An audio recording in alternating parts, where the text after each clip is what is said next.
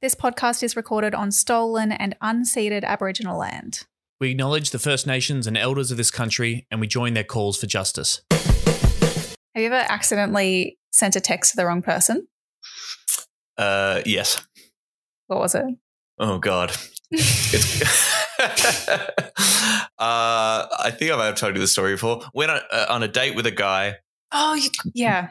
The guy told me that he was seeing somebody else on the date, and I was confused as whether that meant I want to date them and you, or we can't keep dating because I'm seeing this other person. I'm at home. I'm telling my housemate about that with my phone in my hand. I say to my housemate, so does this guy want to fucking date me or not? Look down. I'm putting my thumb on the voice memo function and have sent that voice memo to the man in question. It's great. It's great.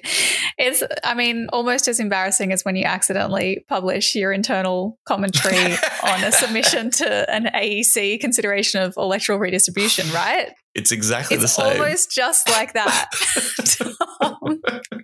Which is how I'm segueing to the fact that, so I don't know if this is just yet another story broken by the children's news channel 6 News and its head Leo Puglisi. But Leo tweeted this week, the Victorian Greens appear to have accidentally submitted a draft version of their electoral boundaries submission to the AEC, which is now published online.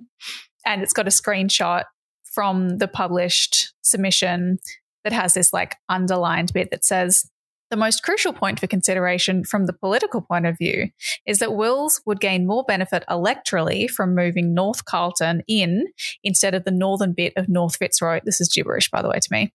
Yeah. However, I believe this proposal is much more saleable to a neutral committee. You reckon that was meant to be in there? I don't know.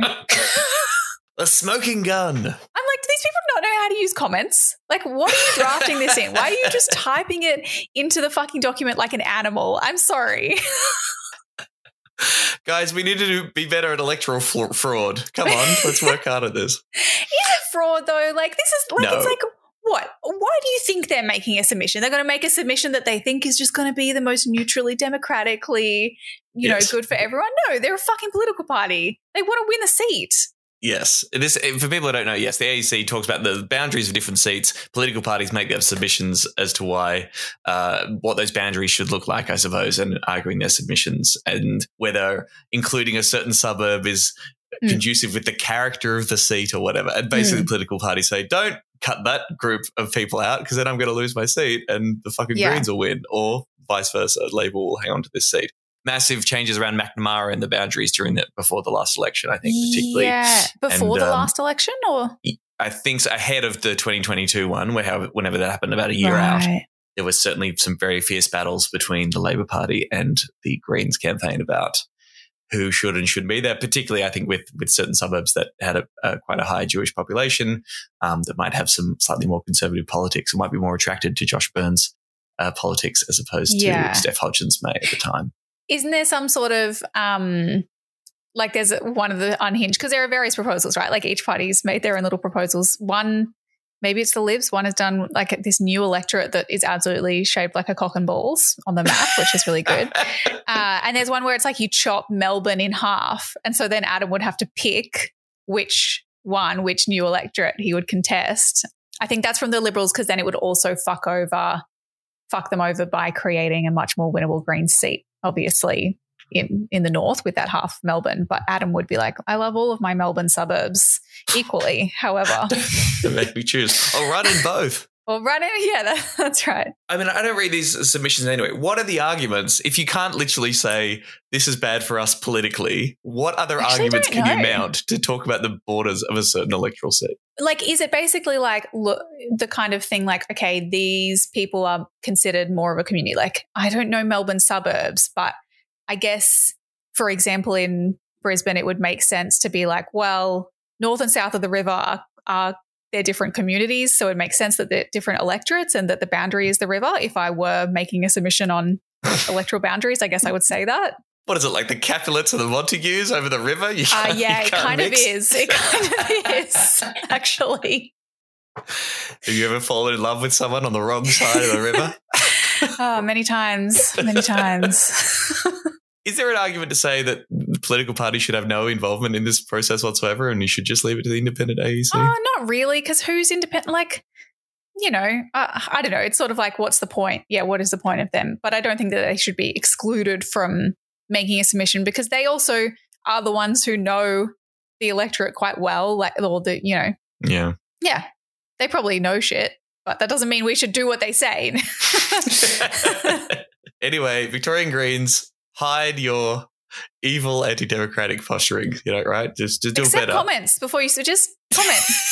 Suggest track changes. Like, I don't know what you're doing, but come on, guys. Talk about the Greens, that bunch of idiots. Wetsuits made of fossil fuels, Adam. Made of in oil. a kayak made of fossil fuels, Adam. You're an idiot as well as a hypocrite. We're stuck with the hosts of Chapo Shithouse podcast. Serious danger to Australia. Hey, this is Serious Danger, a podcast about green politics in Australia. I am Emerald Moon. That's Tom Ballard. Hi, Tom. Hello. Hi, Tom. Emerald. Hi. This is not an official Greens Party podcast. Please stop asking. It's made possible with the help of Mike, the Griff Griffin, and the Green Institute. Well, it's made possible with the help of Mike because he produces it. That's why he's the producer. We have some new patrons. So this week we're talking to Alexa from Rising Tide about the massive blockade of the world's largest coal port in Newcastle last weekend. And you're apparently going to tell me who Henry Kissinger is. But before we He's do a really that, cool guy. He did a lot of cool okay, stuff. well, I'm excited to learn my new fave. Mm-hmm. Our new patrons that we want to thank. Hi, Alex, Devyani, Carly, Harriet, and Unspun. Thanks for joining the club, joining the elite group of Serious Danger patrons who get access to extra special content every couple of weeks and the whole back catalogue, and you can get it right there in whatever app you're listening to. You'll get instructions when you sign up. It's only $3 a month. You can pay whatever you want on top of that, but helps us pay Mike's wage and, occasionally do stuff like little live shows and things like that. The other thing that helps us do that is merchandise. Tom tells me he sent all of the orders out. Yes. So if you've ordered things, you should either have them or they will be on their way. We only have a few shirts left. I think sizes, extra small, and extra, extra large. Tom is holding up a shirt for those who are watching the video. Hi, YouTube. And we have some stickers too. We have the stickers that have the Clive Palmer quote on them. If you want the doll for life and free marijuana, vote Greens. Shirts are $35. Stickers are $3? $3. Eminently reasonable. Why Bloody not? bargain. Yeah. That's all for our big cartel. We can put the link for that in the show notes if you want to check it out. If I very cheekily plug a filming that So I'm doing cheeky. on Monday night, is very cheeky. I'm sorry. He's such a But there were cheeky so boy. many amazing Serious Danger people that came out to the live show for our 100th episode at the Comedy Republic. Clearly they love, they must have some positive feelings towards me. We should probably tell them that I'm not going to be there though. Everyone's not going to be at this thing that I'm plugging, but I will be there talking uninterrupted for an hour. So you're going to love it. I'm filming a whole bunch of jokes. It's my show from this year. It is I at the Corner Hotel in Richmond on Monday night. It's going to be filmed with fancy cameras, and I'd love lovely people to come along and check it out. Dirochai Singer also filming his special that same night. comedy.com.au/Corner Hotel. I know that's an inappropriate plug. But Did you consider calling it me? It like me. a real millennial? It me. I think that was in the mix at some point, actually. Yeah, I bet it was. We also, speaking of electorates like McNamara, I guess, and Melbourne and Victorian things, we know who the new Victorian Greens senator is. The pre-selection process was finalised this week, and former Serious Danger guest Steph Hodgins-May is going to take over from Janet Rice, who's retiring.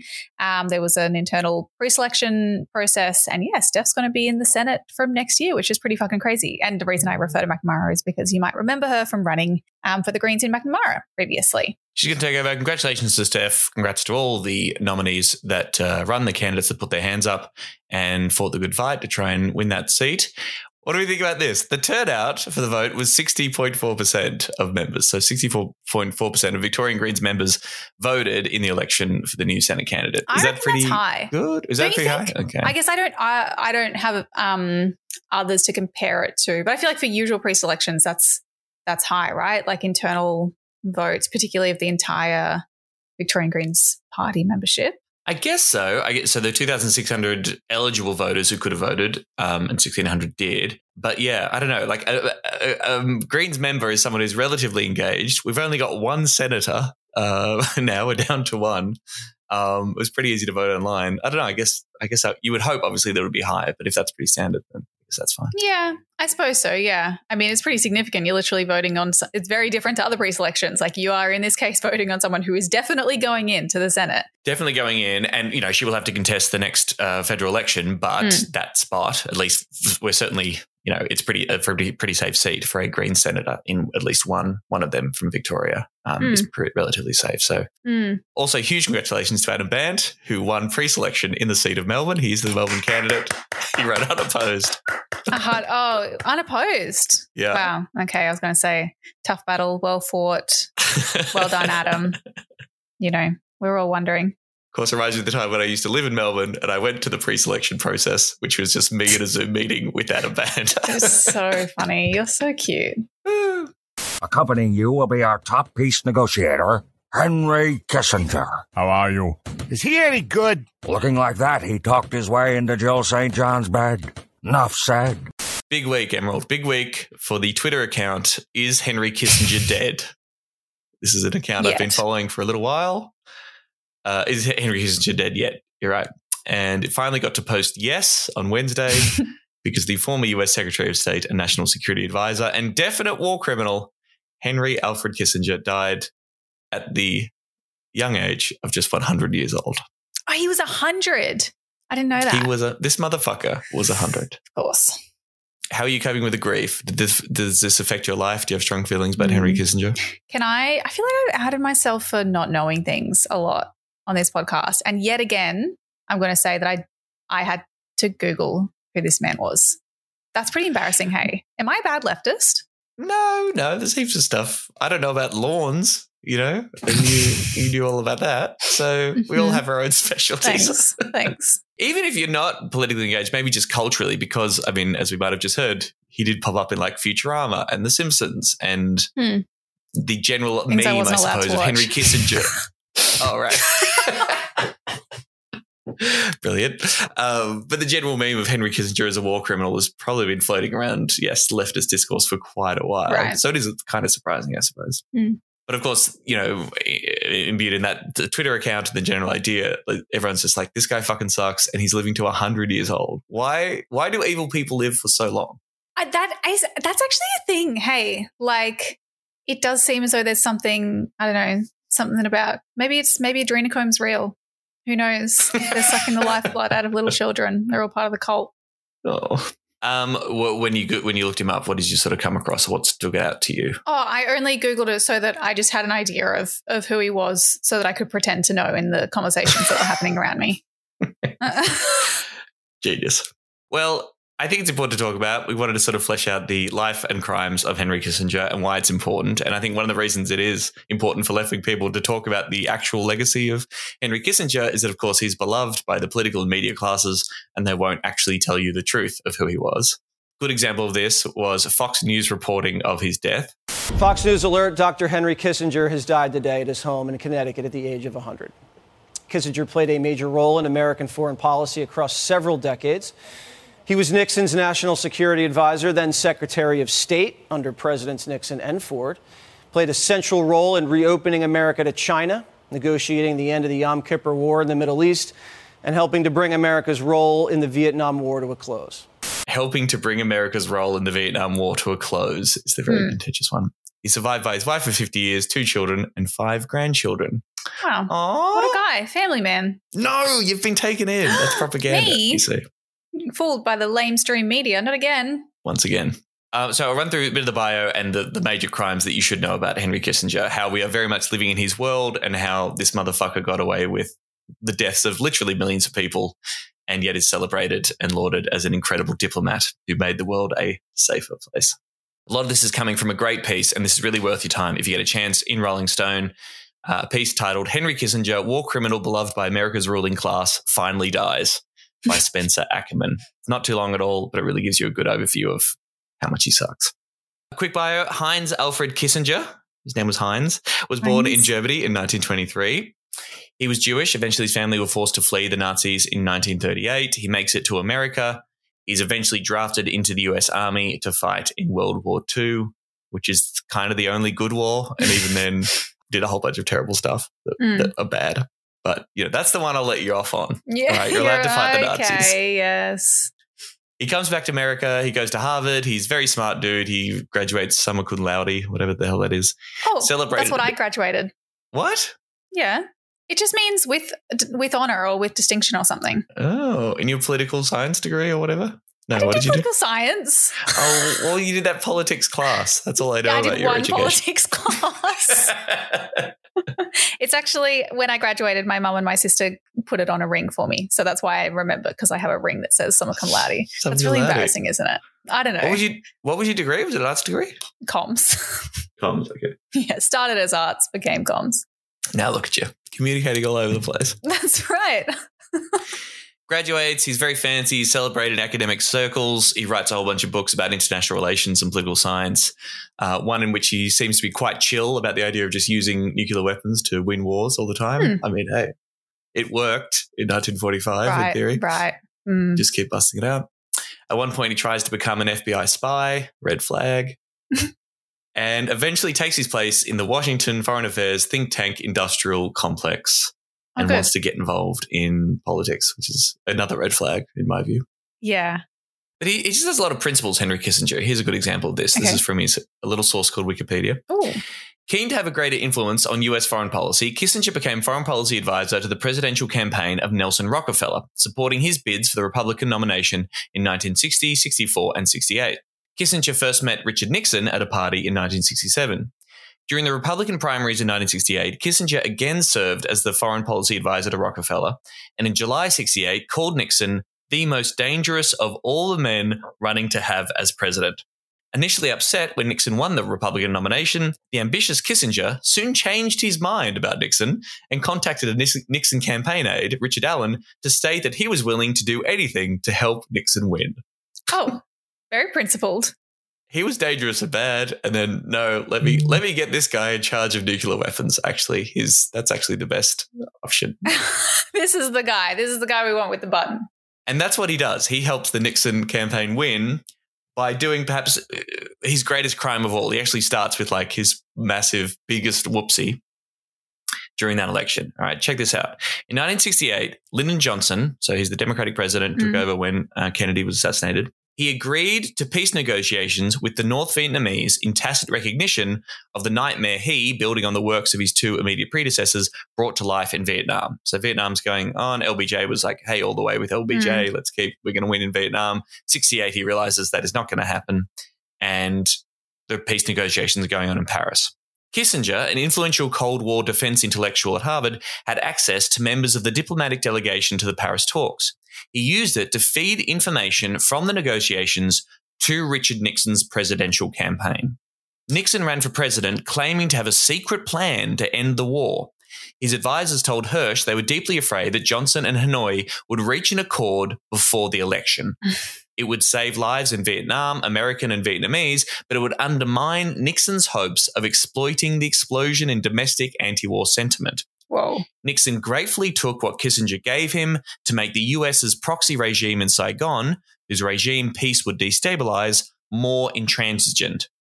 No agreement was reached until 1973, and the war ended in American humiliation with Hanoi's 1975 victory.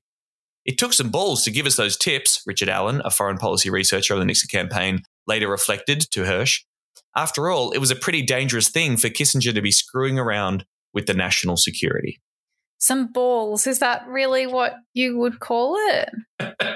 To like just disregard lives for your own political objectives? Is that having balls? That seems to be balls. I mean, it's so crazy. Like, you would really appreciate that. Like, there's a chance of peace. Yeah. That Kissinger and Nixon deliberately sabotaged to make sure that this horrible, horrific, bloody war that America was never going to win would last for another 6 years. Also, they can go to the election in 1969 saying this war needs to end. Fucking hell. Cunts. Wow. Nixon does win in 1969. Kissinger is appointed both National Security Advisor and Secretary of State. He's the only person in American history to have held both of those roles. Oh. So multitasker, pretty impressive. Slay. He's also, well, you say slay, apparently he was quite a sexy little something. Women's Wear Daily published a profile of him that year describing him as the sex symbol of the Nixon administration. That's not something that should be printed. Now, have you seen photos of young Henry Kissinger? No. Should I? Yeah, give it a look. Will I want to Kissinger him? Let's see. I mean, he looked hot at 100 years old. I think we could all agree. No way did he look like a bizarre No, gremlin I'm sorry. man. He's never looked hot. No, He's never looked really hot. not my... Yeah, I don't get it. Maybe it's like damning with faint praise. If you're the sex I symbol of looked the up Nixon young. administration, maybe they're all, yeah. If I look up hot, Henry Kissinger hot, nah, none of these are working for me. No, it just comes up with all the people that he bombed and died in hot flames, perhaps. It should. He was a real socialite. So he's sort of bizarrely, he's in the Nixon administration, but he's sort of beloved by the liberal elite and all these people of the so-called progressive Right. left and sort of, yes, even the Democratic elites are all very enamored with Henry Kissinger. He dates the actress Jill St. John, who played Bond girl Tiffany Case in Diamonds Are Forever. Oh, wow. Hot. How? Okay. Yep. But he manages to do all this and still find time to commit war crimes. And that's important. You got to make time. Wow. for these things. Hustle, rise and grind. Kissinger and Nixon secretly and illegally expand the US bombing campaign in Vietnam into Cambodia pretty much as soon as they come to office under what's known as Operation Menu. So this is a secret campaign to drop shitloads of bombs on Cambodia. In Feb 1969, weeks after taking office and lasting through April 1970, US warplanes secretly dropped 110,000 tons of bombs on Cambodia. By the summer of 1969, according to a colonel on the Joint Staff, Kissinger, who had no constitutional role in the military chain of command, was personally selecting bombing targets. So he's apparently getting the raw data and specifically choosing which places to bomb. What the fuck?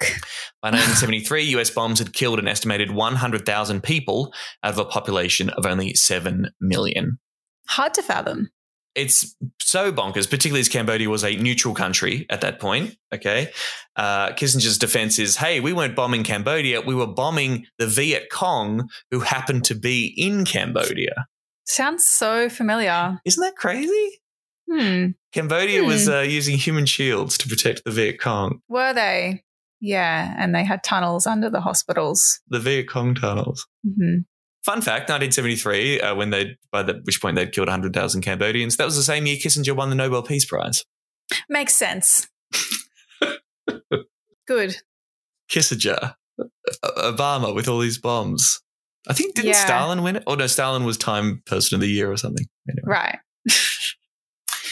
During the same time, in 1971, you got the Pentagon Papers. They're released. That's a report on like all the secret documents of U.S. activity in Vietnam between 1945 and 1968, released by Daniel Ellsberg, and basically just revealing all the lies that the American government, successive American governments, have been telling the American people about what they're up to in Vietnam. Kissinger, not a fan, absolutely despised Ellsberg, had the FBI tap journalists, any journalist that was, critical of the administration that he thought was an enemy to their incredible mission of liberating Vietnam, tapping left, right, and center. And yet he's still a media darling. Yes, bizarrely.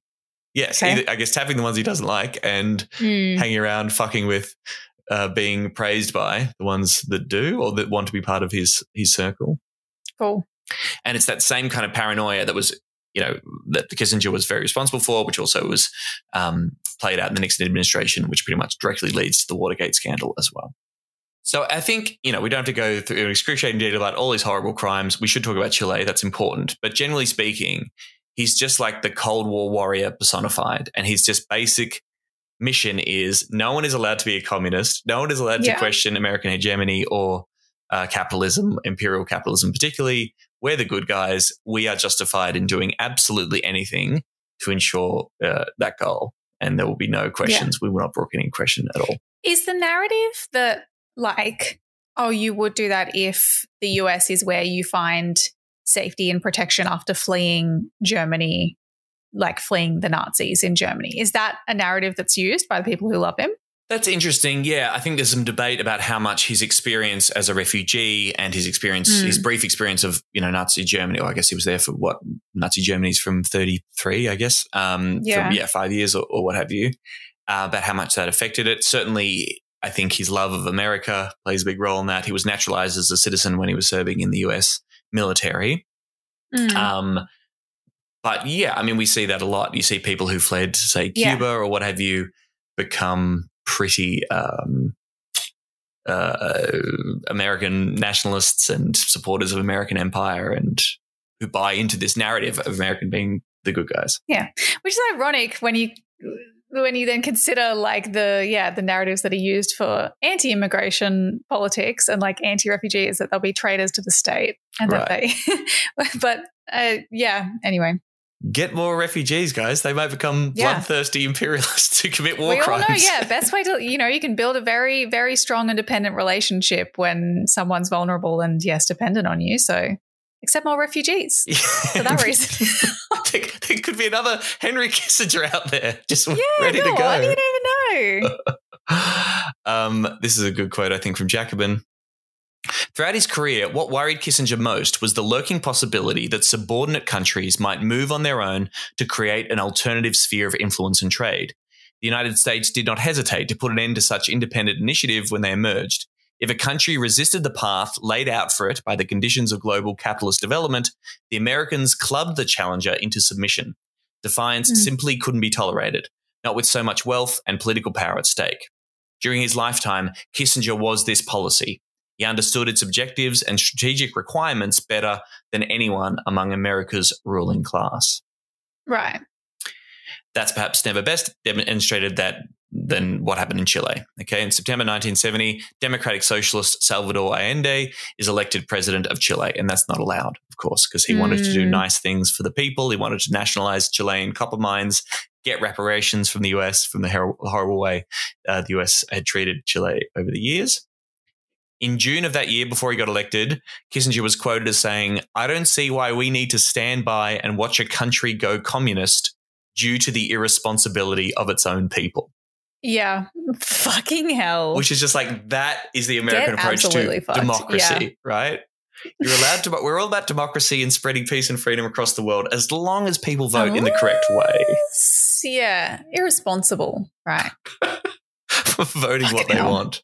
Stupid Chileans. That is so cursed. So with Nixon and Kissinger's support, he denied it in public, but we know this for a fact. The CIA backed a coup that would eventually violently overthrow Allende and install the dictator and fascist General Augusto Pinochet. Yeah.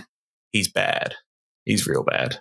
And that is ground zero for what we now sort of call neoliberalism. People sort of say that's where it all kicked off. This is from the Rolling Stone article. Pinochet's torture chambers were the maternity ward of neoliberalism, a baby delivered bloody and screaming by Henry Kissinger. This was the just and liberal world order Hillary Clinton considered Kissinger's life work. Wow, what a line. Overthrow a democratically elected leader, install a fascist, open it up to international capital, throw leftists out of helicopters, of course, that's very important, and basically, commit a whole bunch of war crimes and murder any political resistance whatsoever. USA special. And and it serves US interests, so Kissinger says, yep, heaps better than anyone who might be considered anti-capitalist being in power. Later in 1976, when there was a few people sort of saying, hey, Pinochet's not that great and maybe he should be held accountable for all the people that he killed and all the bad stuff he did. According to a declassified cable, Kissinger said, my evaluation is that you, Pinochet, are a victim of all left-wing groups around the world and that your greatest sin was that you overthrew a government which was going communist. Yeah, well, and how did you do that by killing heaps of people. First of all, that's a bad thing to do, but also... yes, by doing that, by killing a whole bunch of people. Yeah. No good. 3 months later, US diplomats warned Kissinger about Operation Condor, an international campaign of right-wing assassinations pursued by the anti-communist regimes of Chile, Argentina, and Uruguay. Kissinger has instructed that no further action be taken on this matter. Oh. So, there are some anti-communists who want to assassinate political leaders, but, the US isn't going to do anything about that. That's fine. No. Well, what's in it for us? The Yale University historian Greg Grandin, author of the biography Kissinger's Shadow, estimates that Kissinger's actions from 1969 through 1976 meant the end of between 3 and 4 million people. That includes crimes of commission, he explained, as in Cambodia and Chile, and omission, like greenlighting Indonesia's bloodshed in East Timor, Pakistan's bloodshed in Bangladesh, and the inauguration of an American tradition of using and then abandoning the Kurds. Pretty fucking impressive. He did really well For on that one front. guy. And of course, once he leaves office, he's not actually an official appointment. He's apparently an advisor on foreign policy to every single subsequent US president. Does not stop. Does not stop working. Always with a hustle, right up until he's 100 years old. Cool. There was a quote, I think he said, where the case for disarming Iraq's weapons of mass destruction is very strong. So this is the kind of political foreign policy genius that he's very kindly sharing with subsequent leaders. We couldn't possibly understand. Everyone loves him. All the Bushes love him. Obama loves him. Obama sent him like a thank you card for all your wonderful advice while he was in office. Good. Hillary Clinton fucking loved this guy. Right, yes, she's a big fan. Yeah. Presumably was advising her during the disastrous intervention in Libya as well. But of course, there's no accountability whatsoever. Apparently he can't travel to some countries. He couldn't. There were some trips he had planned, and people were going to say, "Oh, if you come here, we might ask you some questions about the war crimes that you're involved with." And he was like, "Whoop, no, thank you." Might not go there. And he's just venerated, is celebrated. And as recently as last year, Kevin Rudd had a lovely chat with him in August 2022 as part of the Asia Society chat about China, which is pretty incredible. Julie Bishop, huge fan. She received the 2021 Kissinger Fellow by the McCain Institute for International Leadership. Hillary Clinton loved him, as we mentioned. Yeah. And yes, no accountability. Of course, America, not a signature to the Rome Statute or actually respects the International Criminal Court's jurisdiction. So he could not actually be taken to The Hague for war crimes because, of course, America can't do that. That they're allowed. They're their best. And I suppose I just want to talk about it because I found it so depressing, and I just, particularly with everything that's happening in Gaza at the moment, just the way, the cognitive dissonance, even with the benefit of hindsight and history, the cunts who are responsible for the most bloodshed, or the most power, who did objectively think, like we know all the horrific things he did, and yet high-ranking politicians from across the Western world will say, Henry Kissinger rules, he's the best, he was good, he's the best of us. And he should be applauded. We should ignore all the horrible stuff he does. Yeah, it's one of those things that, you think about the perspective, like what crimes are okay and what aren't, what killings are okay and what aren't. If a murderer dies, like if a high-profile murderer dies, it's unanimous, like this fuckwit is dead, and that's probably good. Probably that would be someone who's killed like 1, 2, maybe 3 people. That's bad. Murder's bad, to be clear, and it's probably like a lot of the times good that those people are dead, or who cares.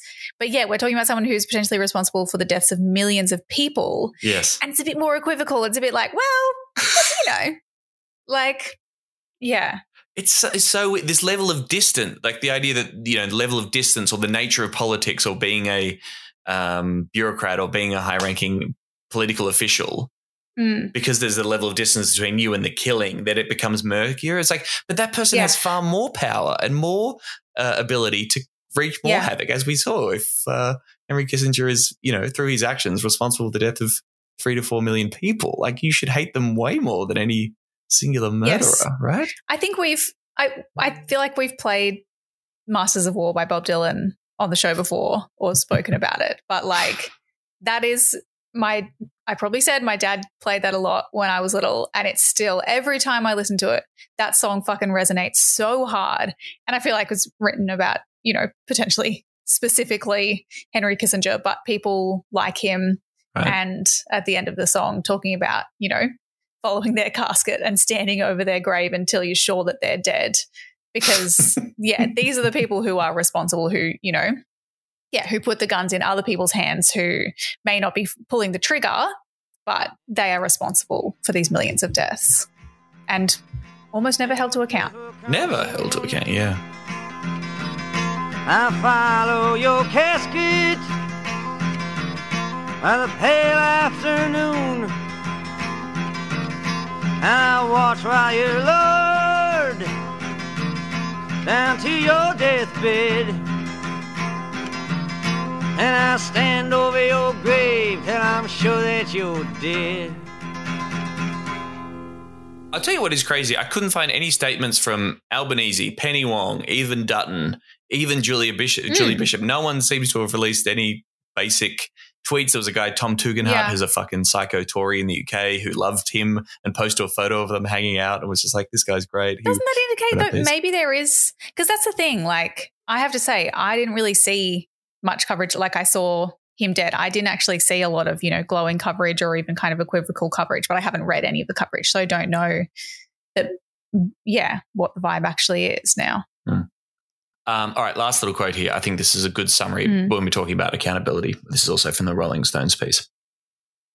Bush's declaration of protection for Kissinger, that is George H.W. Bush, rejected any notion that Henry Kissinger could be questioned or held to account at all for his actions, coupled with his rejection of the Rome Treaty on the International Criminal Court, extinguished a glimmer of hope that Kissinger would someday join Pinochet under arrest. It was always a fantasy. The international architecture that the US and its allies established after World War II, shorthanded today as the rules-based international order, somehow never gets around to applying the same pressure on a hegemonic United States as it applies to US hostile or defiant powers. It reflects the organizing principle of American exceptionalism. America acts, it is not acted upon. Henry Kissinger was a supreme architect of the rules-based international order. I think that's important because we're hearing about the rules-based order a lot when it comes to Russia, Ukraine, of course, and Israel and Gaza or what have you. Just remember how ideologically loaded and how bullshit that phrase is and what it actually means. And in the life of Henry Kissinger and the crimes of Henry Kissinger, we see the double standard laid perfectly bare when it comes to the West's, particularly America's, power in global affairs. Fuck that guy. Read Rolling Stone, and maybe let's go out with Bernie Sanders giving it to Hillary Clinton at a debate back in the day, pointing out the fact that she takes foreign advice from Henry Kissinger, and that's fucking bad. In her book and in this last debate, she talked about getting the approval or the support or the mentoring of Henry Kissinger.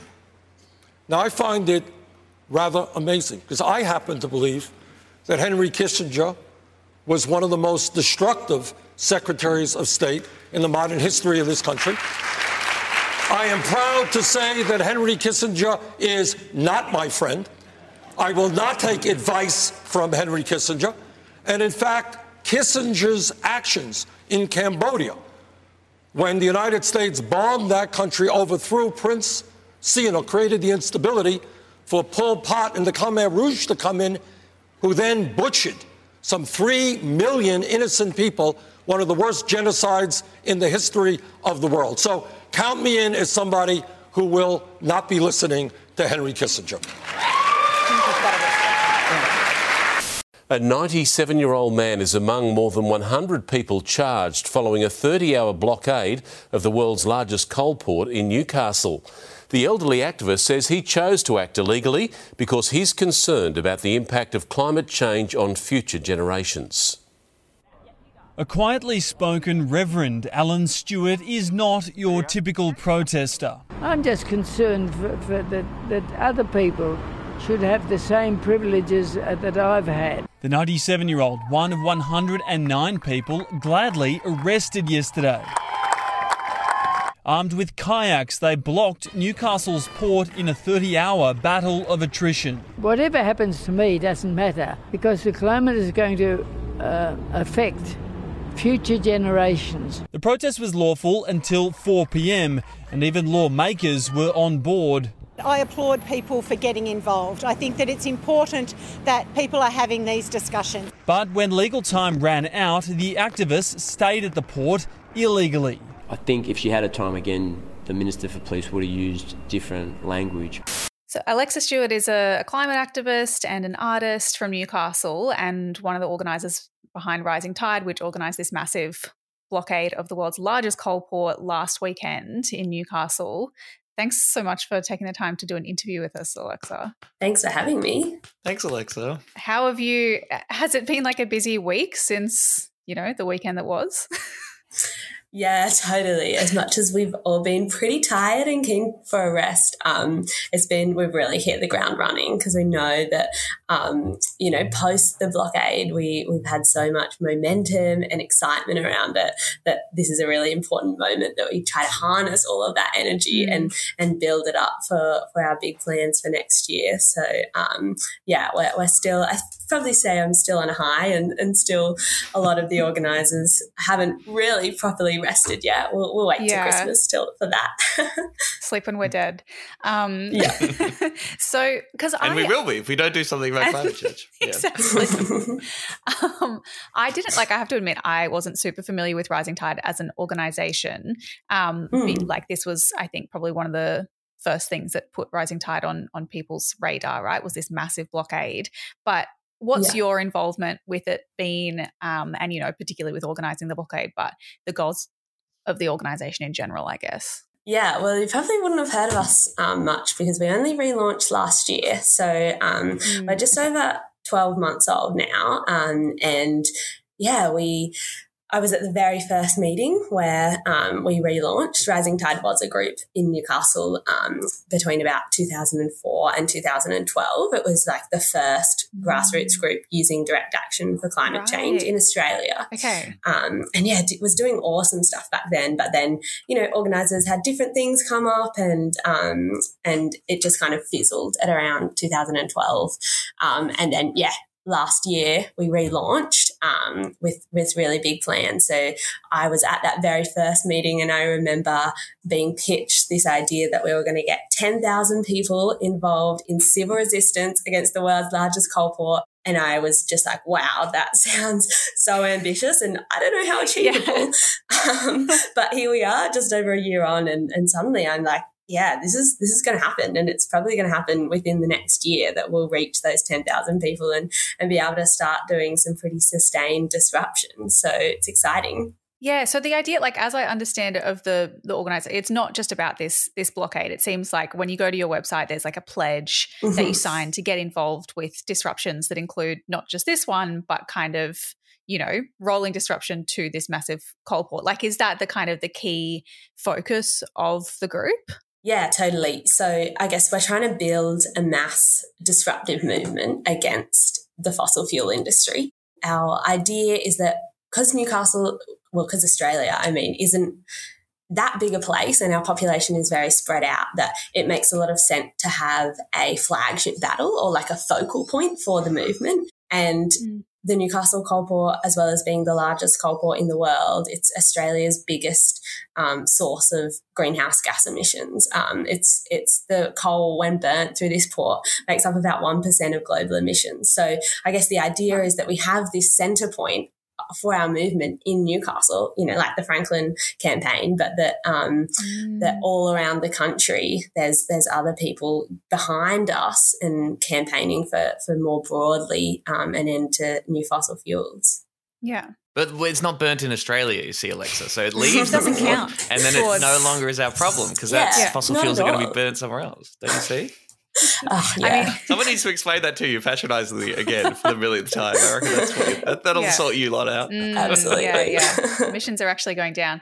That's why, it is interesting. I think that focus on exports is so important in the Australian context. So that's why, this action makes a lot of sense to me personally. So the goal ultimately, tens of thousands of people or 10,000 people involved in this movement. How far, I guess, did you get at the blockade? How many people ended up, turning up, and what did it look like?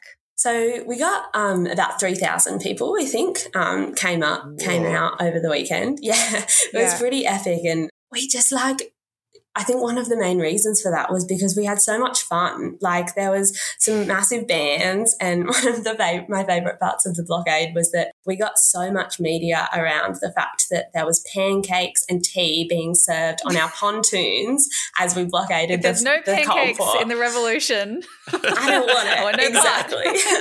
Exactly. So we built in such a sense of fun, and we called it a protestable. And so, yeah, we got 3,000 folks. We got 109 people arrested, which is the biggest mass arrest for climate in Australia's history. Wow. And yeah, it was.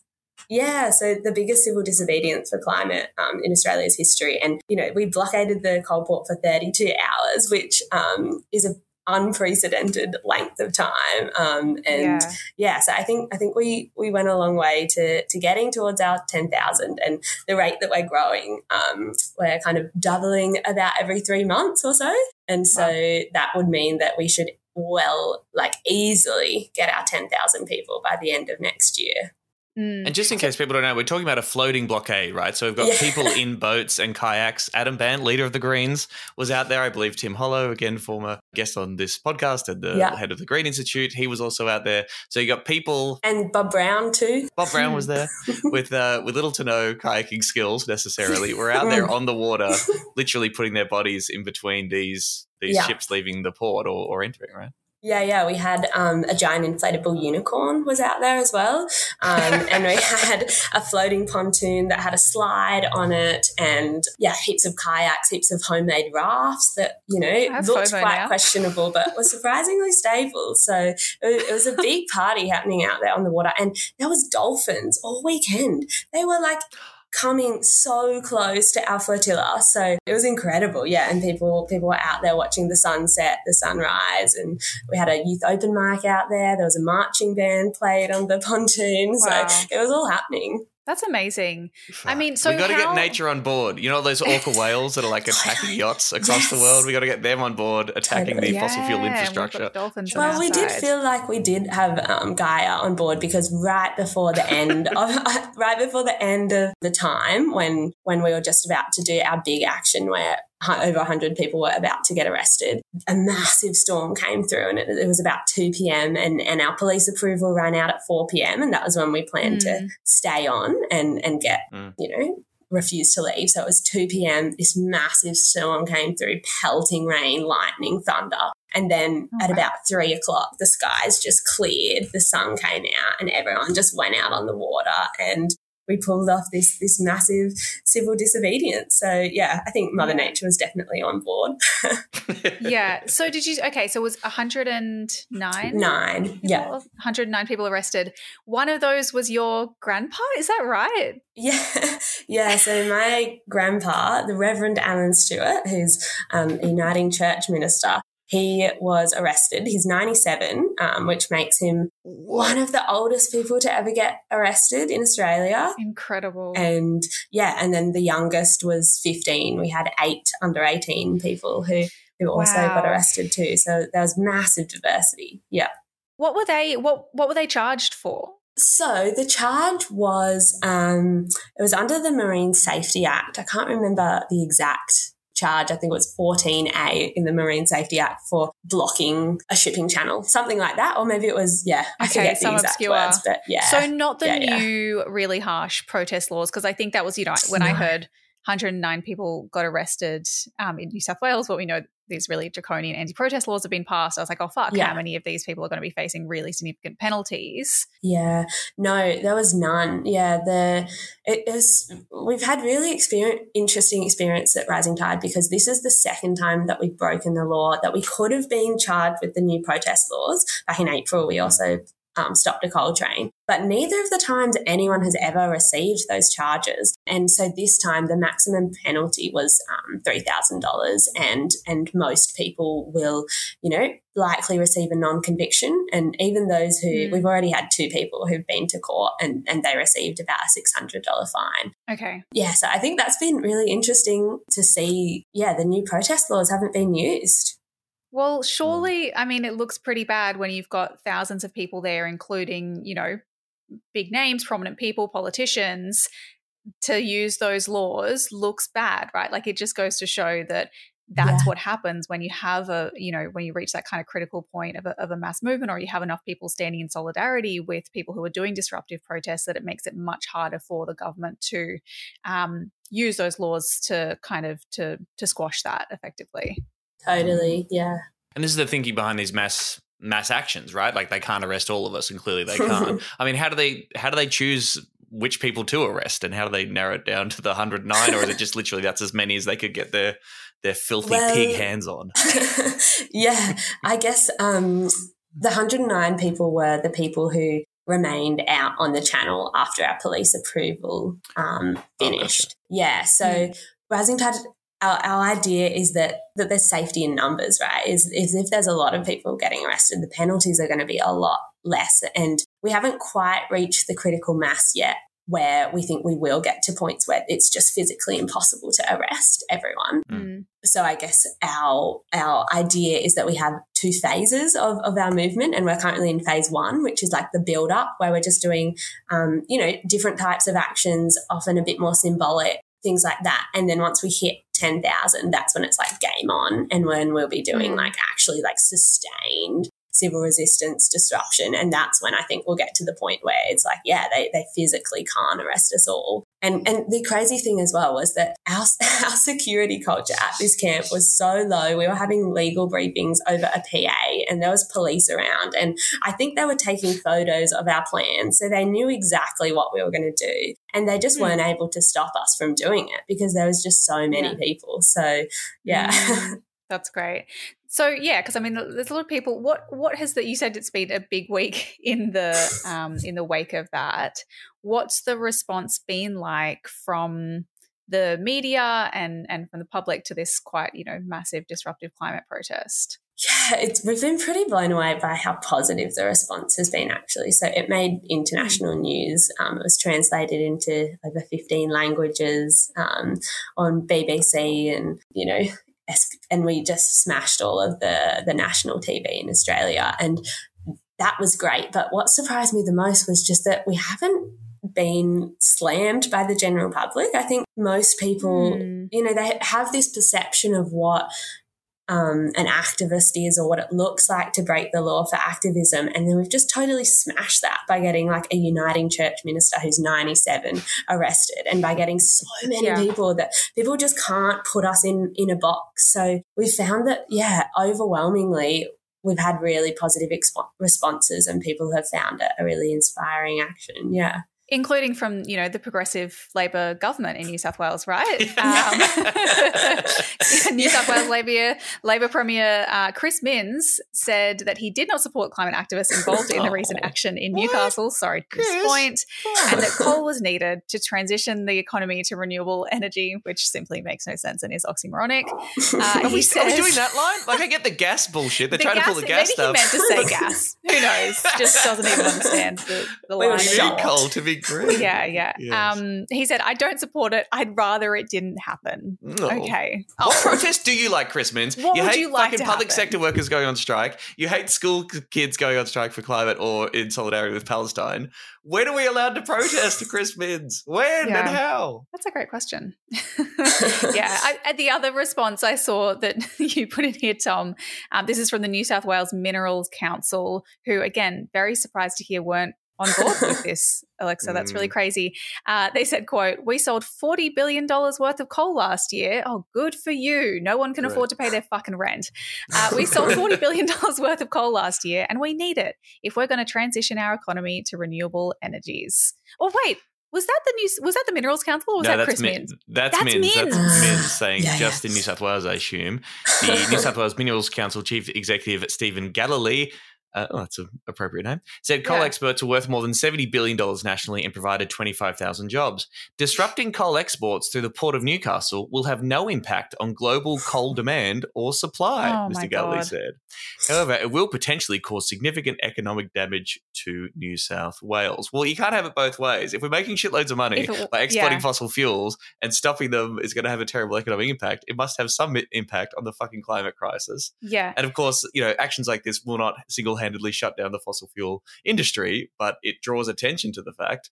I'm sure lots of people found out the fact that Newcastle is, the world's largest coal export through this protest, and directing focus to it and drawing attention to that with this incredible mass protest is going to do a lot to further climate action and awareness. Right? Yeah, and the other crazy response that we got before the protest even happened was that the New South Wales police minister came out and said that she applauded activists for getting involved in this protest. And when we heard that, we we were just like, are we hearing correctly that the New South Wales Police Minister is applauding folks for getting involved? That was pretty crazy to hear.